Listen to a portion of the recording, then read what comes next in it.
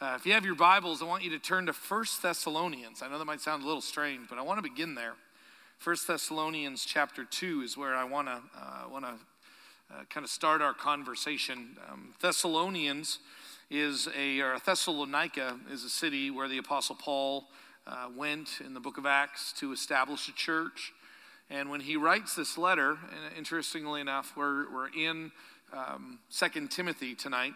And there is an overlap, obviously, between these two, not locationally, because the Timothy material is written by Paul to Timothy while he's at Ephesus. But Timothy is one of the writers of the Thessalonian material. And so there's part of our stuff that we'll see tonight that really rings true with this other book, with 1 Thessalonians. And it was not a book that I knew really well in college. It wasn't even a book that I studied extensively in grad school. It was when I came back to the college to teach, and there's certain classes everybody wants to teach. Who wants to teach Matthew's gospel? Fight. Even who wants to teach Revelation? Fight. And it's like, who wants to teach 1 and 2 Thessalonians? No one? Okay, Jim, you can do it. You know, that's how it worked. And I remember thinking, I've not really studied this, but and I fell in love with it. Absolutely fell in love with it. It's surprise. Every book I read in the Bible, I absolutely fall in love with. But the part that I want to look at this morning or this evening, and then to kind of see how it's going to fit with our material from 2 Timothy chapter 2, is how naturally and how readily Paul's life and Timothy's life before the church shaped what they believed and how they lived. And that is just so critical for us to see. And I think it helps us at every level. It helps us understand how to raise our kids. Man, we have to demonstrate deep biblical truths, and we have to be consistent about it, and they need to see it lived out in our lives. That's what our children need to see. And where we work, they need to know these things that we believe about God, and then they need to see that lived out in our lives. It is so critical. And I think I'm just going to get a lot of mileage out of this dance thing we're doing on Sunday. You know, the rodeo roundup thing, clappity clop thing, we're doing. And Andrea and I have always had an interest. Whenever we hear about dance lessons, we look at each other and we go, we should do this. We should dance. And so we've always talked about it, but very seldom do we actually take the dance lessons. So when we heard that this was happening, we thought we want to do this. And so I'm in dance lessons with my wife, which is a lot of fun. And Jim and Linda Ward are leading it. And as they're leading it, they're describing how to dance. But to them, it's natural. So they're like, well, don't you understand? It's just this, and then you swing, and then you move, and you glide, and and as they do it, they're like, okay, now you do it. And I'm just like, I was like, what? And then I tackle Andrea, and it's like, no tackling, and a hip check, and no, it's not hockey, and they're describing it to me like it's the most normal thing in the world. No, don't you understand? It's like step, and then you do the side step, and then it's this, and last Thursday night, we were learning this waltz, which just looks so beautiful. And have you ever watched someone else dance, and it looks rather simple? They're good at it. Not the great dancers, but just a good dancer, and you kind of got a little bit of rhythm, and you think, I think I can do this. And then they say, okay, now everybody grab a partner, and let's go. And it's like nothing is working. Nothing is working. And the more that I was watching Jim and Linda do this, and the more that Andrea and I were struggling through to do it, and sometimes we would get it, and sometimes we wouldn't get it, and I felt like it was almost always my fault. And as we're walking through this, I couldn't help but feel like God was saying, this is what it's like when you're preaching. This is exactly what it's like for a lot of people when you're preaching. So when someone is talking about Jesus and they say, no, this is what you need to just go home and forgive. This is what you need to do. You need to say no to sin. And you know what you need to do? You need to love your wife like Christ loved the church. And you know what you need to do? You need to read your scriptures and then just apply it. Come on, you know how to do that. And again, not one of those moments where you probably want to raise your hand, but it's harder than that in real life and in real time. For many people, and probably for you, I would say for all of us. It looks so natural for others.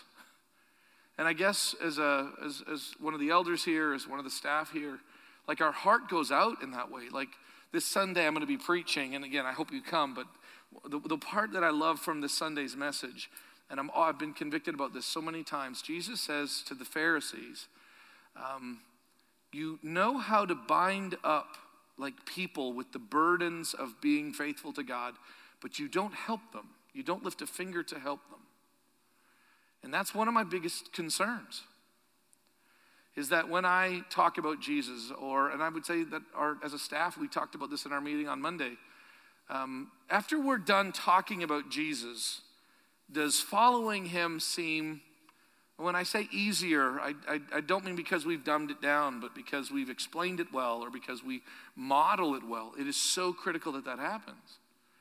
Because if not, then we are not rightly dividing. It's from our text tonight. We're not rightly dividing the word of truth, or we're living a disconnected life, which Paul warns about with Timothy, and Paul warns about, he describes how wonderful it is to the Thessalonians, and Jesus warns about it in Matthew 23, that as we live our lives, it is so important that we demonstrate good belief and good living.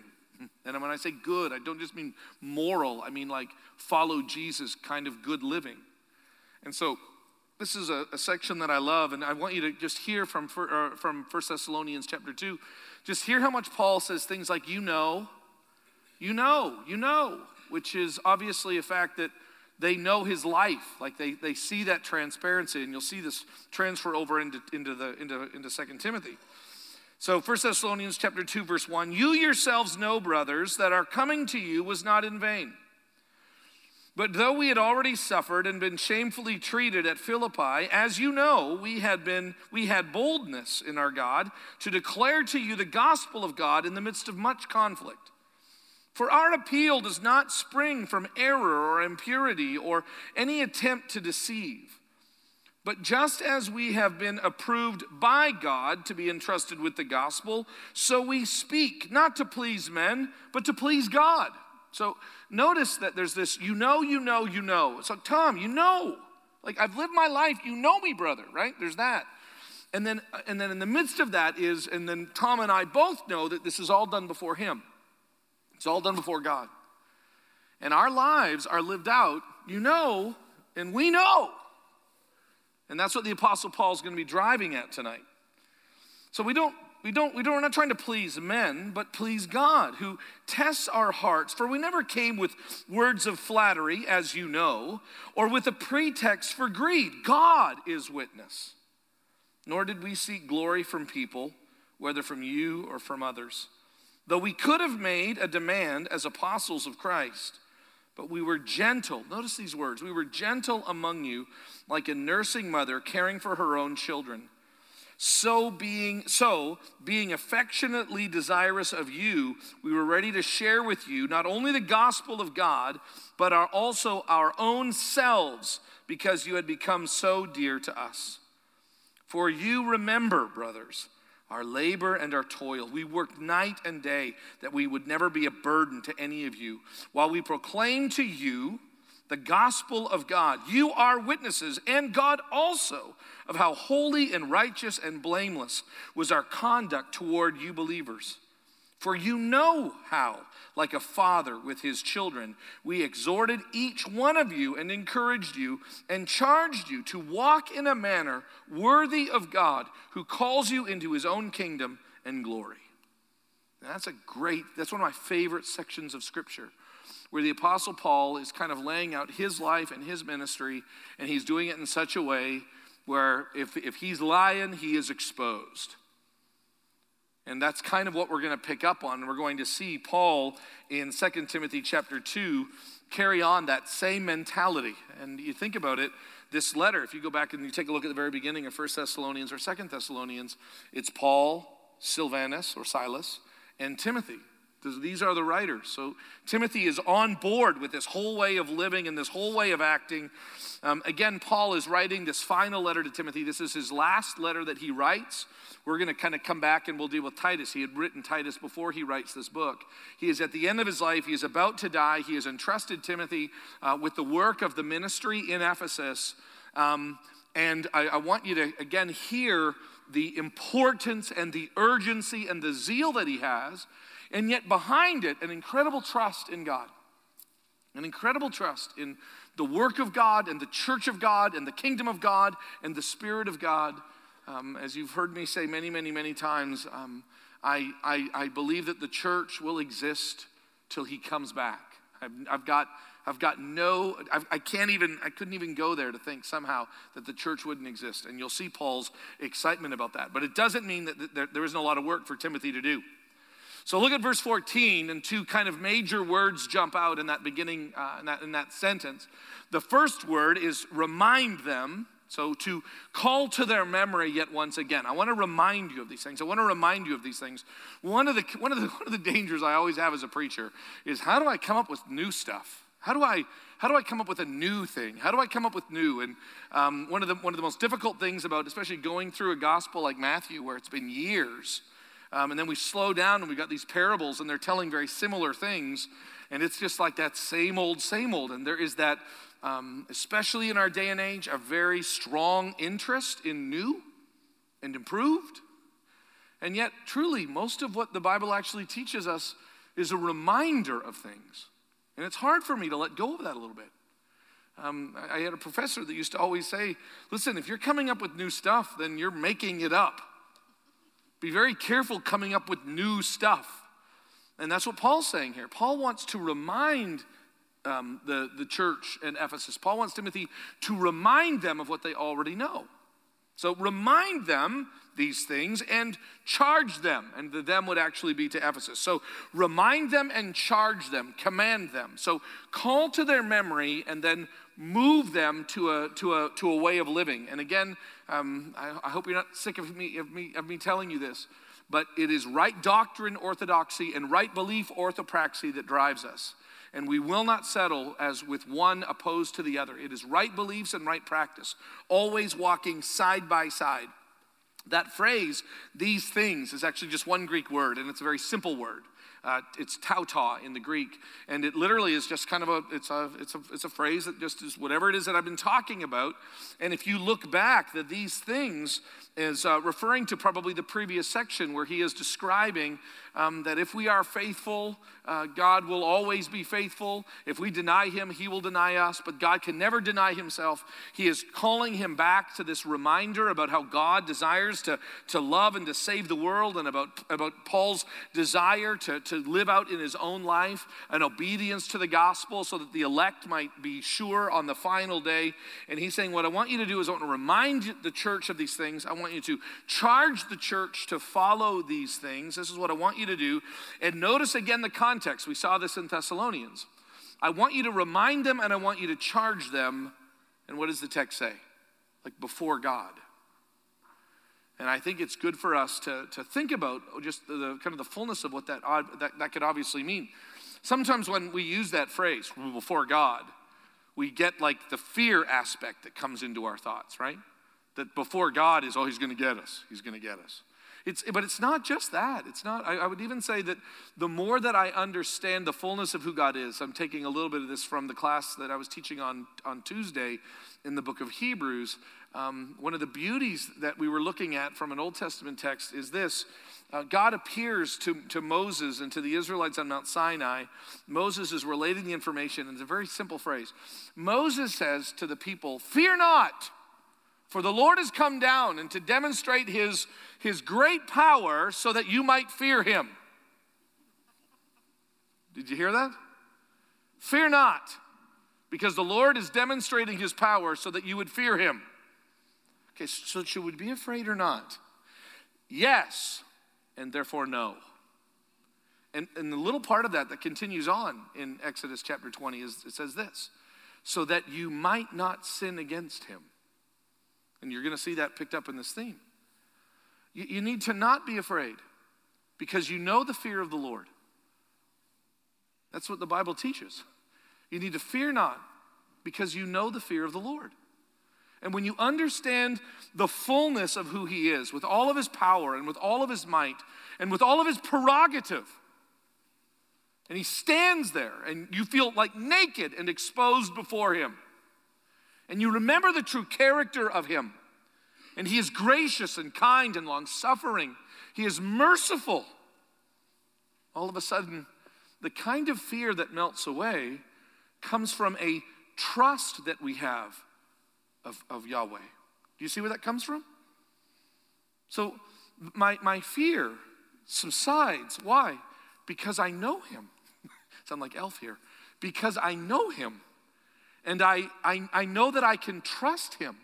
Now, by the way, this is shocking to the rest of the religious world. What is Baal like? Yeah, is it a good day or is it a bad day? What is Molech like? I mean, listen, Molech's going to do what Molech's going to do. Have you talked to Dagon lately, the Philistine god? Yeah, I mean, listen, Dagon, you have no idea what you're going to get from him, right? Because, and if you think about it, the reason why you have no idea is because, by the way, they don't speak. These gods cannot speak. So how do we know, like, if we're pleasing the gods or not? Circumstances. This is why, as Christian people, for us to gauge our situation merely by circumstances and devoid of his word is one of the most dangerous and irresponsible ways to live. But Christians do this all the time. God must be mad at me. Why? Because I'm sick. God must be happy. Why? Because the stock market went up. God must be mad at me. Why? Because I had a car accident today. God must be happy with me. Why? Well, because my kids seem to be going pretty well. Okay, that is paganism. That's like witchcraft and voodoo and abracadabra. That's like nuts. That's not the way that God speaks to us. So that covenantally he says, so by the way, when I shut up the rain, I want you to remember my words to you. Don't just look at the clouds. Remember my covenant to you, my promise to you. And this is why it becomes so critical that when we think about what it means, actually, to have this being reminded and this charge that is before God, it's not just one of fear. No, remember his promise. Remember his covenant to you. Remember his promise through Jesus Christ. So yes, God is the one who is our judge. God is the one who is going to test us, test our hearts. I mean, it's even actually found in Exodus chapters 19 and 20, that same idea. But this is the context in which we do all of life and all of ministry.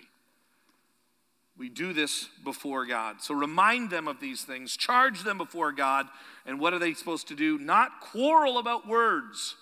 Now this was a really big deal, obviously. We see this in 1 Timothy as well. Do not get wrapped up in arguments about words. And in 1 Timothy, he describes and genealogies. Which, by the way, doesn't mean, here's what I don't think it means by any stretch of the imagination. It doesn't mean that trying to understand what a word means is silly or dumb. It doesn't lend us towards being lazy with our studies of the Word of God. That's not what Paul is describing. But to get into arguments over the meanings of words is a very dangerous way to apply the Bible to our lives. This can also become a problem.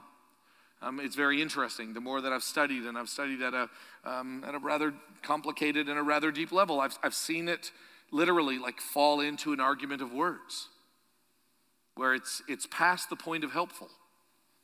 And I loved when some of the most brilliant men I'd meet would just say, yeah, this has gone past the point of helpful, and we need to stop and dial it back, and we need to try to understand, again, like what the text is saying, but we're not going to chase that rabbit that far. And he's saying, listen, we're not going to do that. We're not going to quarrel about words, which does no good, but only ruins the hearers. And one of the reasons why I think this is true is because to argue over words takes great mind power, and with mind power comes pride. With mind power, that pride usually means that all of a sudden I care way more about my position, I care way more about being right than I do about loving you or loving God. And Paul's going, that's not the way leaders in the church should live. So verse 15, do your best. And this word actually is one Greek word, and it describes a sense of urgency and a sense of zeal. Like, I want you to be very proactive about this, Timothy. Do your very best to present yourself, notice the context again, present yourself to God as one approved.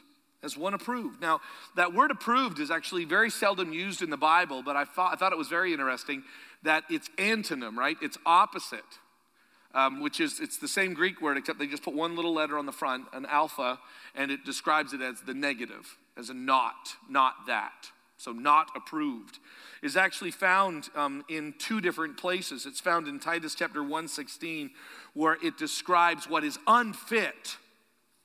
And actually in 1 Timothy chapter 3, verse 8, 2 Timothy chapter 3, verse 8, we're going to see this when we pick it up in a couple of weeks, as somebody who is disqualified. Now here's the part that's interesting, is that Paul wants Timothy to be diligent and to be urgent. And he is saying, listen, and what I want you to do is I want you to be someone who before God is approved. And so often in our Christian lives, all we ever talk about is best of intentions.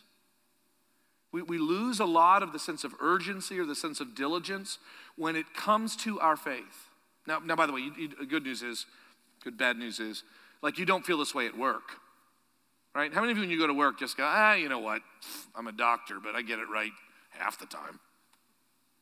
I leave a couple of instruments in there after the surgery, but for the most part, I do a pretty good job. No, you want to do your job right. Like it really matters. And so you're going to do due diligence. When it comes to your occupation, we give due diligence and we work well and we're successful. And then when it comes to like our faith with God, when it comes to our relationship with Him, when it comes to our understanding of the Word, I think I got it good enough. Everywhere else, we want exact, we want precision, we want diligence, we want zeal. And then when it comes to this, that's what grace is for. No, actually, that's not what grace is for. Now, listen, grace exists, so you don't need to be worried about being a perfectionist. No. Jesus is the only perfectionist, and we literally ride His coattails into the presence of God. But because of that, God's grace comes to us, and we work diligently to be men and women approved, with urgency and with zeal so that we can rightly handle these things. Now, so notice, we need to work as someone who is approved, not disqualified, not unfit, but someone who is approved, a worker, and that word is actually used as like a farmer, which we saw last week in his description of Timothy needs to work like a farmer, a very devoted and dedicated person, hardworking, a worker who has no need to be ashamed. You have no need to be ashamed. Now, what's interesting is that concept of shame in Paul's letters comes two different ways. The first one that the Apostle Paul says, Romans 1 describes this. We also actually see it in the first chapter of this book, this idea of shame. And Paul says in chapter 1 of this book, Paul says, Timothy, please don't be ashamed of my chains. Please don't be ashamed of the fact that I am in prison for what I have done. And we look at this and it's awesome that Paul was in prison, but you have to remember back in that day, can you imagine if I said, hey, listen, I want us to follow this guy and he's kind of a rebel. He's in jail right now. And I'll tell you, but he's a great guy. You'd go, then why is he in jail? Well, it's a misunderstanding, actually. Sure it is. Everybody in jail says it's a misunderstanding. And by the way, like his follower, actually the government executed him because they thought he was a traitor. Right? Do you understand the difficulty of this? When he says, like, I don't want you to be ashamed of me, Timothy. I don't want you to be ashamed of this. And what he is describing there is, I don't want you to be ashamed of the gospel and what the gospel does. You really need to be careful of that. You really need to guard against that. That we need to be bold in the gospel. We need to be strong in the gospel. We need to be willing to even take on a sense of public shame of the gospel instead of trying to separate ourselves from it. No. We actually need to kind of line up with it. Paul says, for I'm not ashamed of the gospel, for it is the power of God for those who are being saved. That's what he says in Romans 1, one of my favorite sections, Romans 1:16. I'm not ashamed of the gospel, for it is the power of God. And so that's one particular side. But here what he's saying is, listen, I want you to work, and I want you to work in such a way that you will not be ashamed. Like I want you to, and we're going to see this as it unfolds, I want you to know the word. I want you to guard your life, and I want you to look deep inside yourself introspectively and ask. And I believe all of this is under the guidance and the direction of the Holy Spirit, and ask. And here's a question I've been asking myself a lot over about the last 6 or 8 months. How much of the sin that God is still working out in my life, I just chalk up to my personality? That's just me. I guess just Jim. So I'm allowed to be that way, actually. That's just my personality. Now, by the way, I mean, truthfully, there is a part that is truly me. And part of me is, I'm an extrovert or I'm whatever. And part of that, I need to be me. God made me to be me and you to be you. I just don't think I'm speaking just to myself when I say, but a lot of people that excuse as a personality quirk sin. Like, I'm just a grumpy person. Like, I'm just an angry person. Like, I'm not a happy person. That's just me. I'm not a happy person. Really? Like, the joy of the Lord is nothing? No. It's just me, though. Really? So no joy in the Lord. Well, it's a kind of joy that looks really sad and depressed. Oh, okay. That's a different kind of joy, definitely. It's just who I am. I'm a stickler. I'm a perfectionist. Well, you could repent of that. Like, you could let go of some of that stuff, because it's kind of hard to live with people like that. No, it's just who I am. Really? Because I thought Jesus died to help us be more than that. And again, I'm not saying, and so we all become this one type thing. No, there's still going to be some unique aspects of it. And I believe the Holy Spirit needs to be one to be able to guide us and to direct us. But we're going to see the Apostle Paul does not seem to have an attitude of, hey, listen, it really doesn't matter how you are. Just embrace yourself. No, it's recognize who you are, and then recognize the Holy Spirit is doing a work on you to conform you into the image of Jesus Christ. And I've had to just stop and ask some questions. And one of the things that he's saying here is, I want you to work. He's describing to Timothy, but I hear him talking to me. I want you to work that has no need to be ashamed. And the first thing that we actually notice here is this next phrase, rightly handling the word of truth. Rightly handling the word of truth. It's, again, it's interestingly enough, a lot of these are one Greek word that we need lots of English words to pull together. It literally means to cut right. To cut right. Actually, kind of the word like ortho is in it. Okay? Ortho, is it orthotalk? Orthotao or something like that?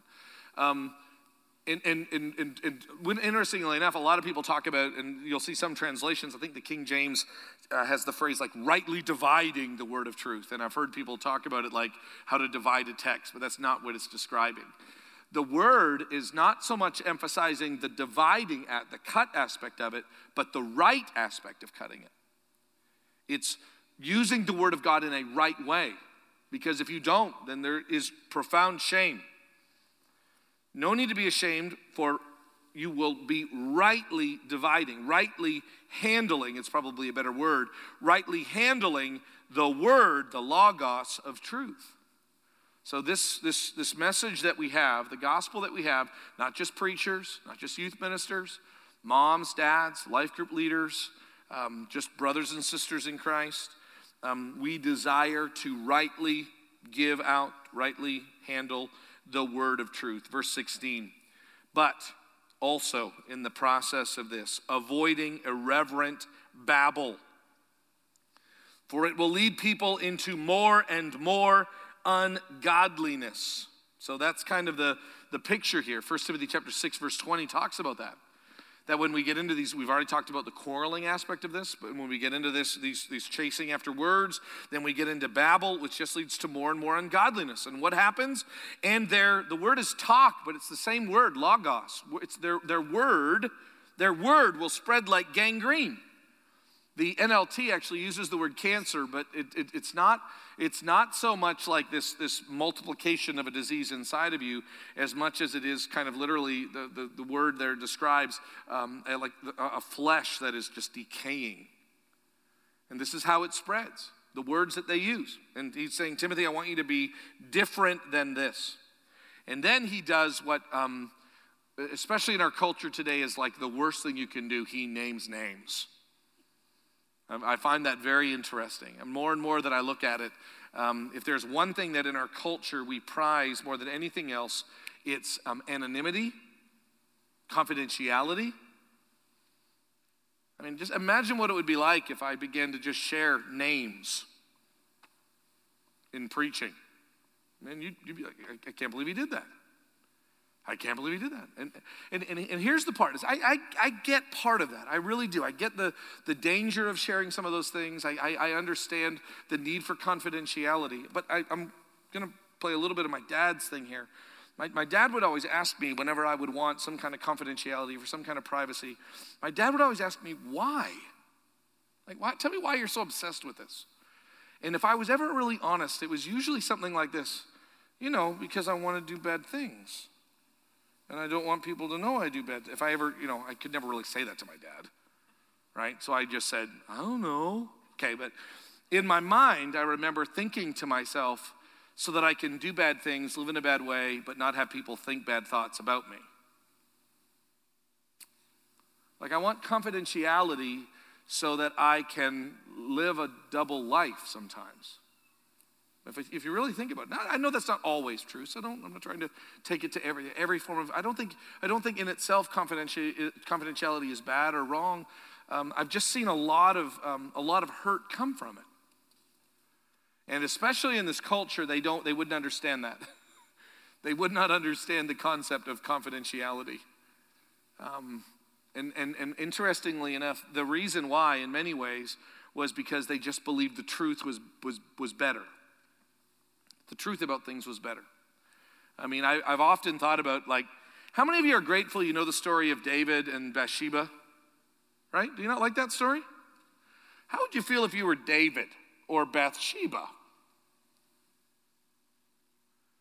And yet, it's really helpful for us, isn't it? How many of you would be less interested in the Bible if it was, so anyway, person X was talking to person B, and then person C said about person A. How many of you would go, yeah, I don't like any of this? Right? We love to praise the Bible for its ability to speak the truth, and then we hide. I think there's a cost that we pay. There's a real cost when we decide to not deal with the truth of what's going on all the way around us. But the Apostle Paul, he doesn't agree with most of what our American ethic says, our modern sensitivities. He says straight up, talking about, literally Paul's going, hey, talking about gangrene and really bad people. Among them are Hymenaeus and Philetus. Now, Hymenaeus has already been mentioned in 1 Timothy chapter 1, verse 20, as a man who has shipwrecked his faith. And Philetus is somebody who the Apostle Paul is saying is now also a mess. And one of the reasons why Paul has to name names is because he doesn't want them to be associated with others. He wants you to realize that, like, one of the worst things that can happen are these guys could sway you by their great communication skills. Remember in Thessalonians, I didn't use flattery. I'm not trying to impress you with speech. And these guys are dangerous. And I want you to be on the lookout for them. Look at verse 18. These two gentlemen here mentioned have swerved from the truth. So what have they swerved from? And literally the idea is not, la, la, la, la, la, la, la. Oh, how did I get lost? No, it's, this is the path. I hate this way. I'm going this way. The word is an intentional deviation of what is right. And the Apostle Paul says, that's what these men have done. They have intentionally deviated from what is right, and they're chasing something that is clearly wrong. They've swerved from the truth, saying that the resurrection has already happened. And that has probably some very Greek ideas about it. The Greeks were absolutely fascinated with the spiritual world, and they were somewhat put off by the physical world. So anything physical was bad, and anything spiritual was good. Sadly enough, it's the reason why many of us have a view of heaven that is somewhat a clear, cloudy, us walking through each other's body kind of existence, right? You talk to people about their view of heaven, and it's a lot like Tom and Jerry, right? Sylvester and Tweety Bird, right? It's kind of our view of heaven. It really is. And it's actually, interestingly enough, that's Greek. And he's saying, hey, listen, this idea that the resurrection has already happened, like, that's actually not true. And I don't want you to have any part of that.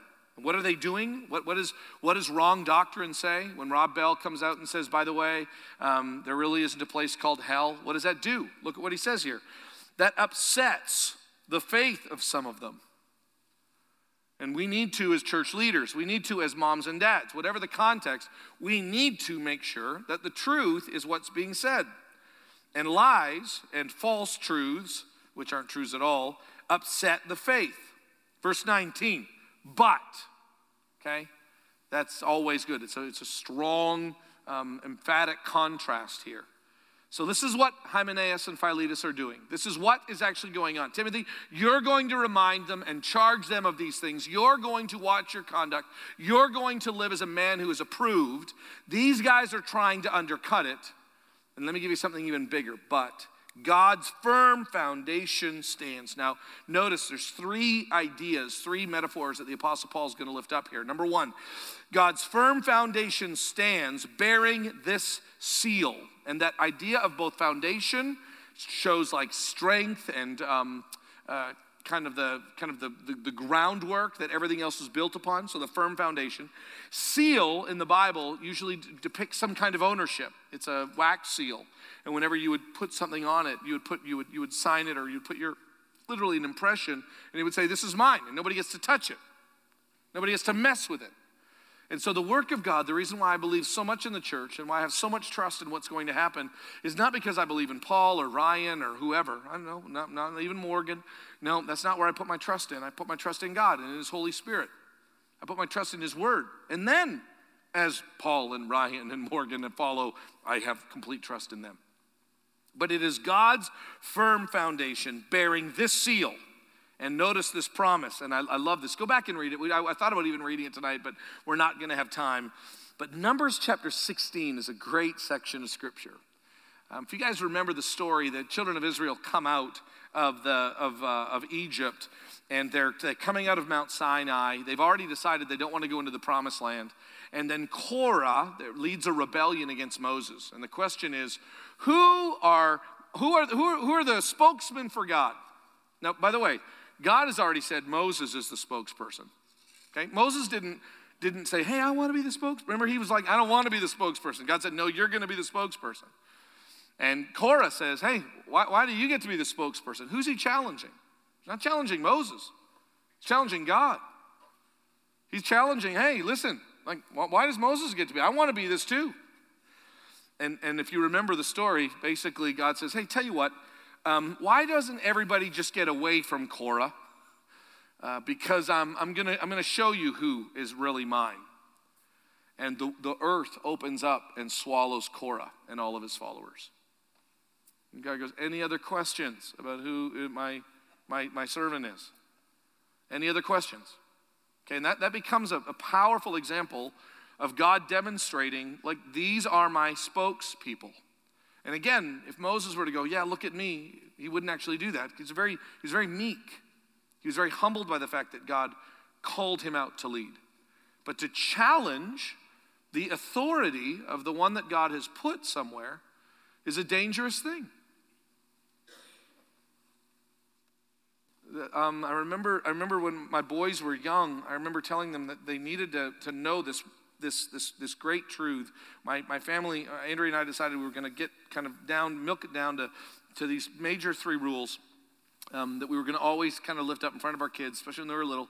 Truth, respect, and obedience. Truth, respect, and obedience. And that obedience one, we talked about a lot. And I remember looking at the boys and just saying, they were really little, like, you got to obey your mom.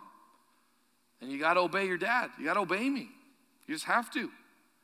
And when you go to school, you're going to obey your teachers. And I'll tell you, if I find out you didn't obey your teachers, it will not be good for you coming home. My kids have never felt encouraged or supported by me against their teachers.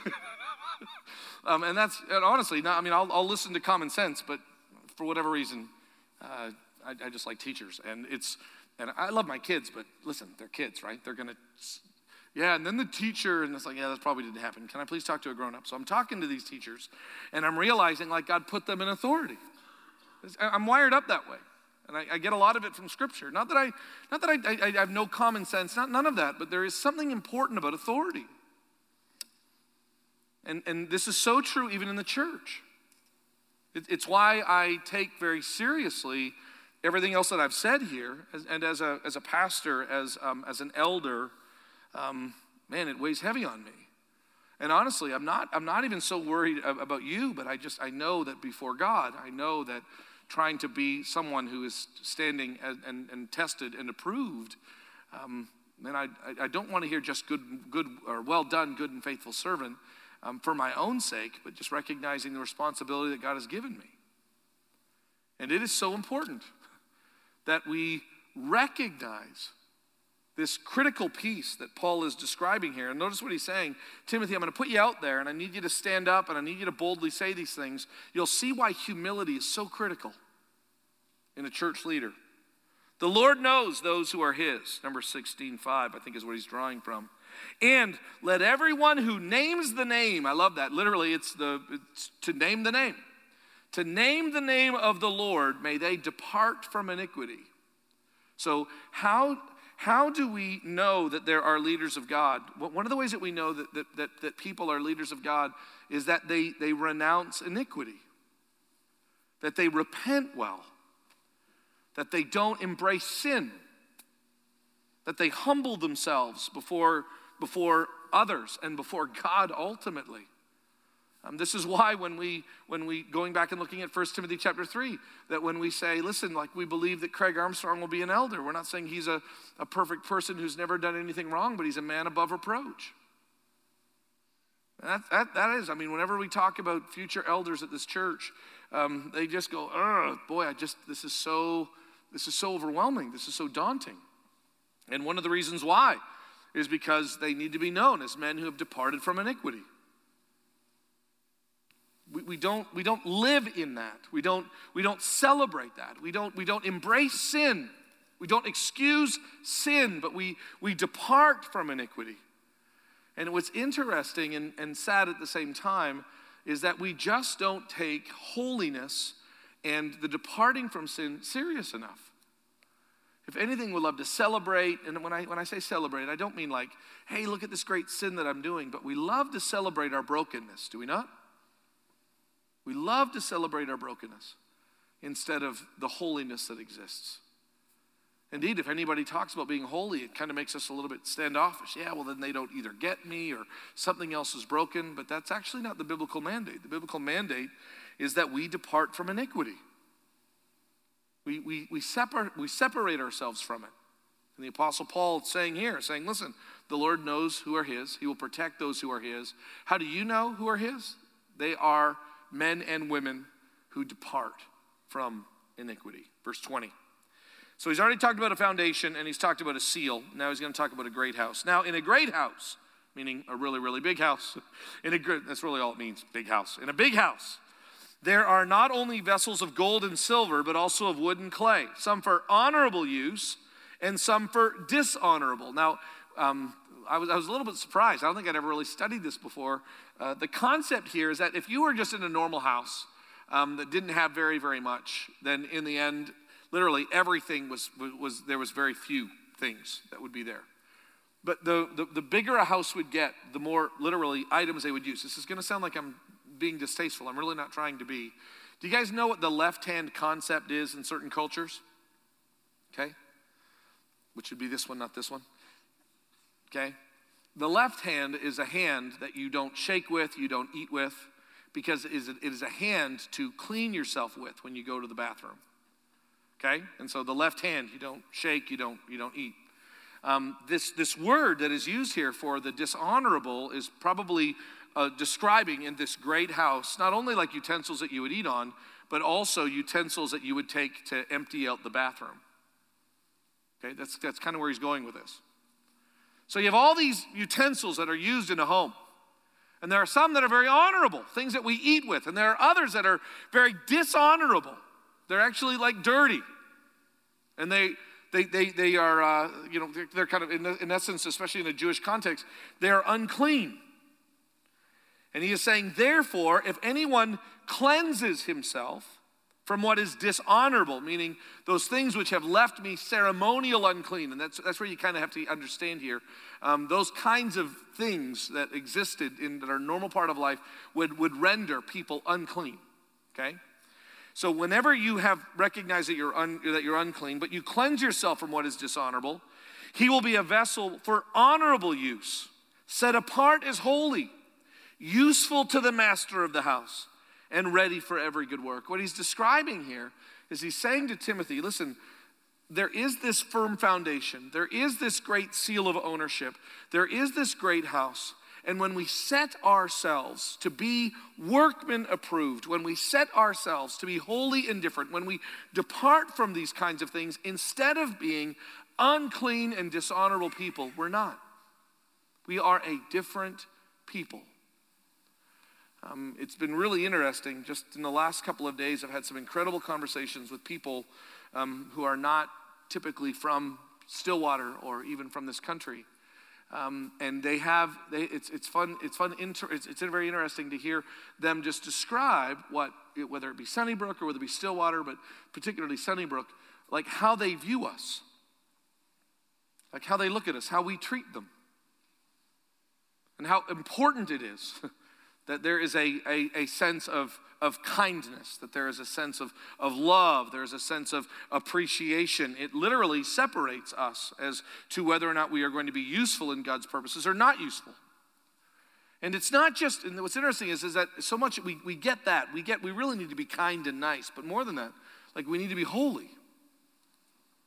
We need to be like dedicated to the Lord's services and not to our own.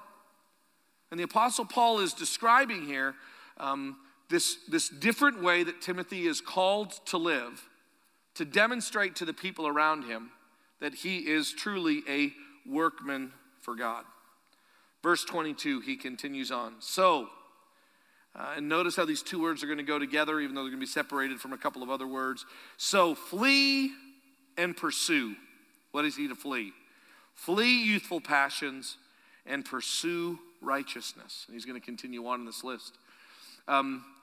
This is a little bit of the idea of when I was younger, I acted a certain way, but now that I get older, and especially under the guidance of the Holy Spirit, Paul says, I used to do this, but now I do this. I used to live like this, but now I live like this. I used to think like this, but now I am mature. He's saying to Timothy, flee youthful passions, pursue righteousness, right standing before God, pursue faith, which in the context probably means faithfulness. Like be a faithful person. Be someone who knows the Word of God, who is consistently, again, measuring up to what God's Word expects of us and demands of us, which, by the way, God's Word nowhere says that we need to live perfect lives. We live lives pursuing Him. And just because you don't get it right all the time doesn't mean you're not in right standing with God. That's so critical for us to see. And so often, because we've got, a struggle or because we've got a sin that exists in our lives, instead of doing the biblical thing, which is to recognize it, repent of it, confess it before others and God particularly, and kind of recognize His forgiveness to us, we either cover it up or we just kind of pretend and go on. But no, to be faithful is to recognize what God is doing and to pursue Him. And so here's where we see it. I want you to pursue righteousness and faith. I want you to pursue love and peace. This word peace is the only place in which it's found outside of the salutation and benediction in any of his letters to Timothy and to Titus. Pursue peace, which you'll see come up here at the end of this chapter, along with those who call on the Lord from a pure heart. That word call is very similar to the idea of to name the name, to appeal to Jesus, to call out to Him. And obviously, how do we do this? We do this with a pure heart. And how do we do this as a pure heart?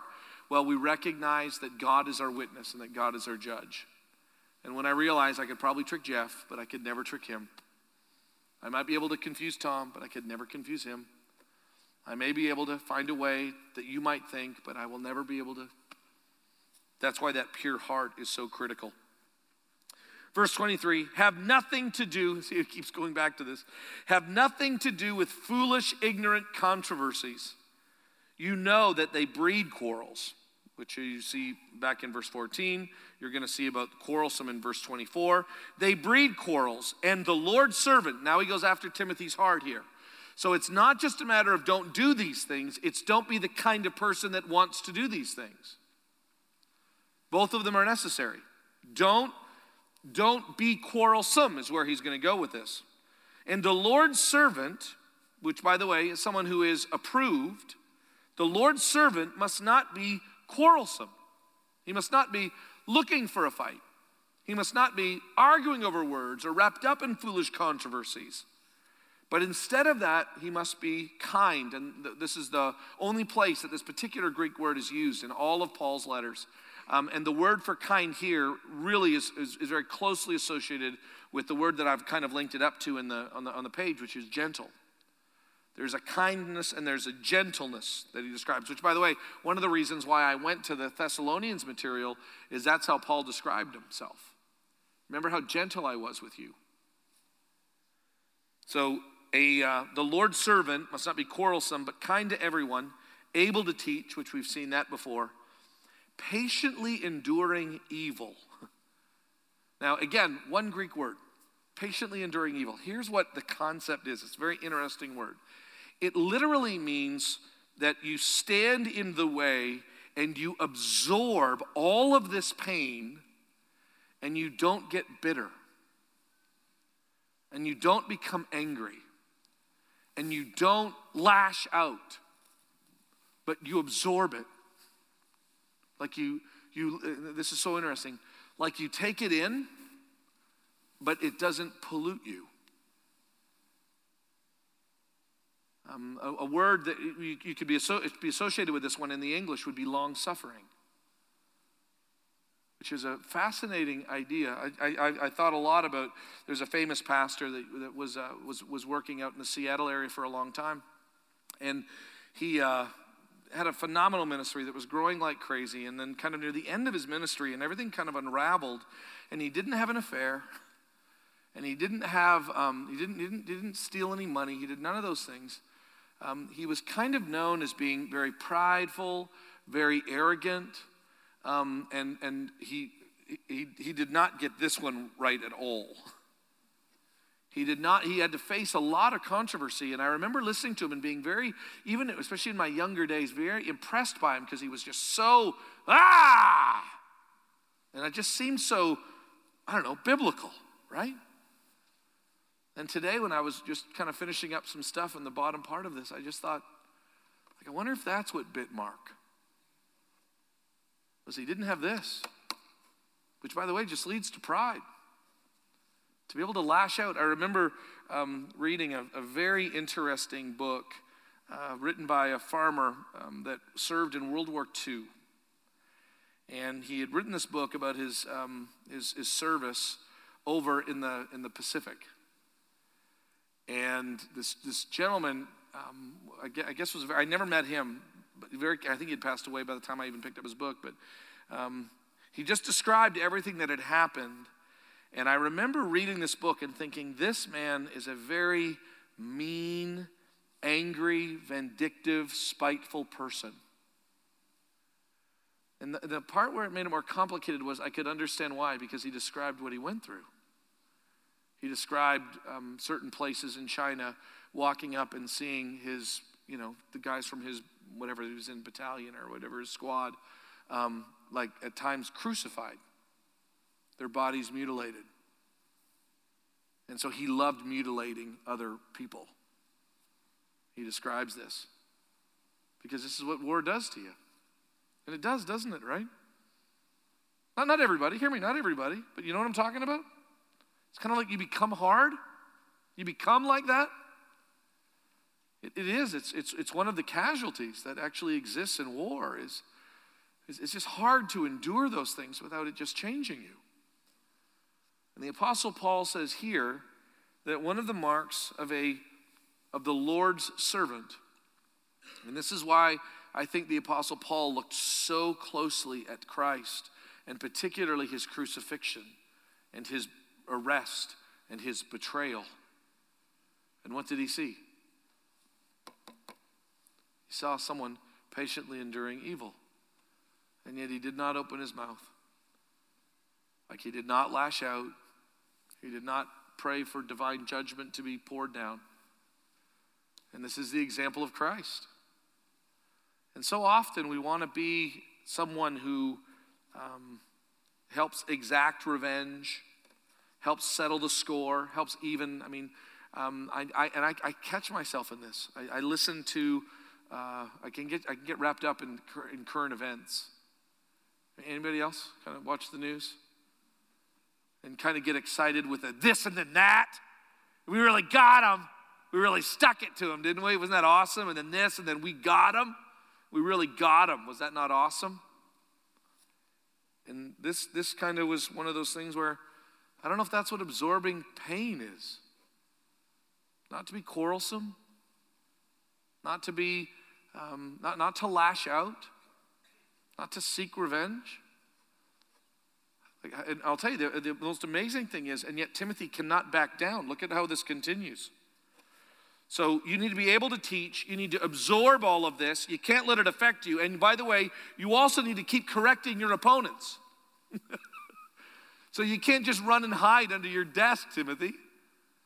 It's like, okay, well, can I get mad or can I just quit? No and no. You can't get mad and you can't become like them. You need to turn the other cheek and pray for your enemies, and you need to love those who persecute you. You need to do all of these things. I'd rather, you know what I mean? I'd rather just quit. I'm sure you would. You don't have that option either. Correcting your opponents with gentleness. And then look at how he ends this.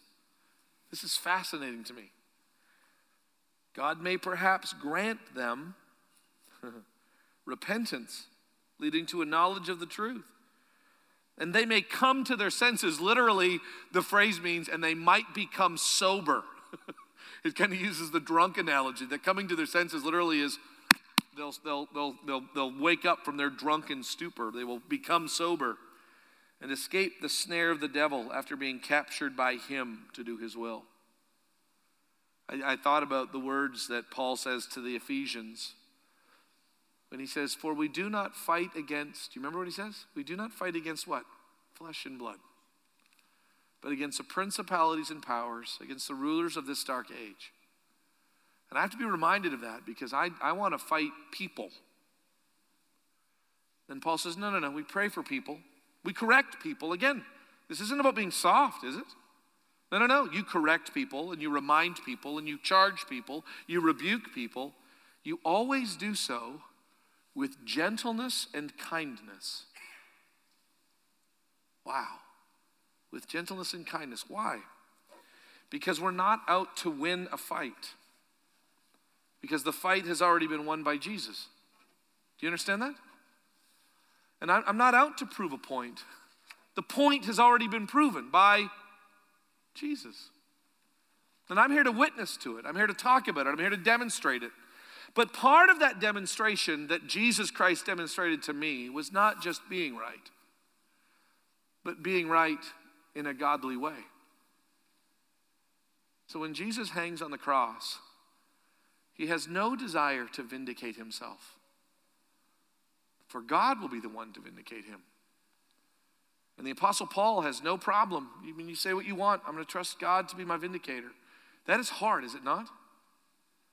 I'll never forget, I'll close with this. I'll never forget when there was a time in the college's history where there was an accident that had actually happened on I-44. I think I'm allowed to talk about it because it's all been settled. But there was an accident on I-44.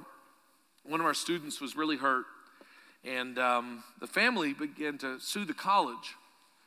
And I'll never forget, I knew because of just my job in the administration, I knew of a lot what was going on. I knew of all these amazing things that the college was doing. And I even knew the church in the Branson area that was stirring up a lot of, and they were saying bad things about the college. False things, not just bad, but false things about how we didn't really care. And we had taken up an offering and gave it to the family. We had done all these things. And it bothered me. I just wanted to make it right. And I was going to be in the area, and the president came in and just said, hey, maybe because he knows me. Just let it go. No, you don't understand. There's an injustice. Just let it go. But don't we need to correct this? And I'll never forget Ken Ottoman saying, no, we don't. We will let the Lord do it in his time. And I thought, you're crazy. And to watch the Lord say, and I'll never forget, about 3 summers after that, I was in the bottom part of Southern Illinois University, and I met this gentleman. I'd never met him before. And he said, are you still at the college? And I said, yeah. And he said, man, I need to apologize to you guys. I said, for what? He said, I said some really bad things about you guys because I didn't have all the truth. And now I just feel foolish. I remember going, sure, I'm glad I didn't do that. Why? God is going to take care of it, is he not? Again, can't hide under the desk, but we can't become like the world. We just can't. Why? Because our example is Jesus. And we put our trust in him, and he who died, trusting God to vindicate. That is our example. Let's pray. God, thank you for our time tonight and for the reminder that we are to be courageous and remind and charge others, that we are to look deep inside of ourselves and become a more repentant people of our brokenness. God, thank you for the firm and sure foundation of your church. Thank you for God, that all of us who name your name, who call upon your name, that God, more than us knowing you, I love the fact that you know us. What hope we have.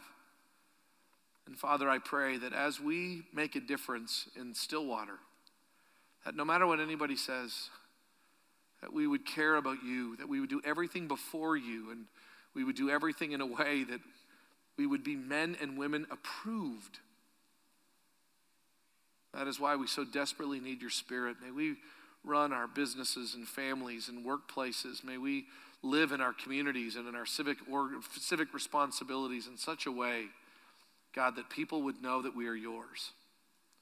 It's in Christ's name we pray all of these things. Amen.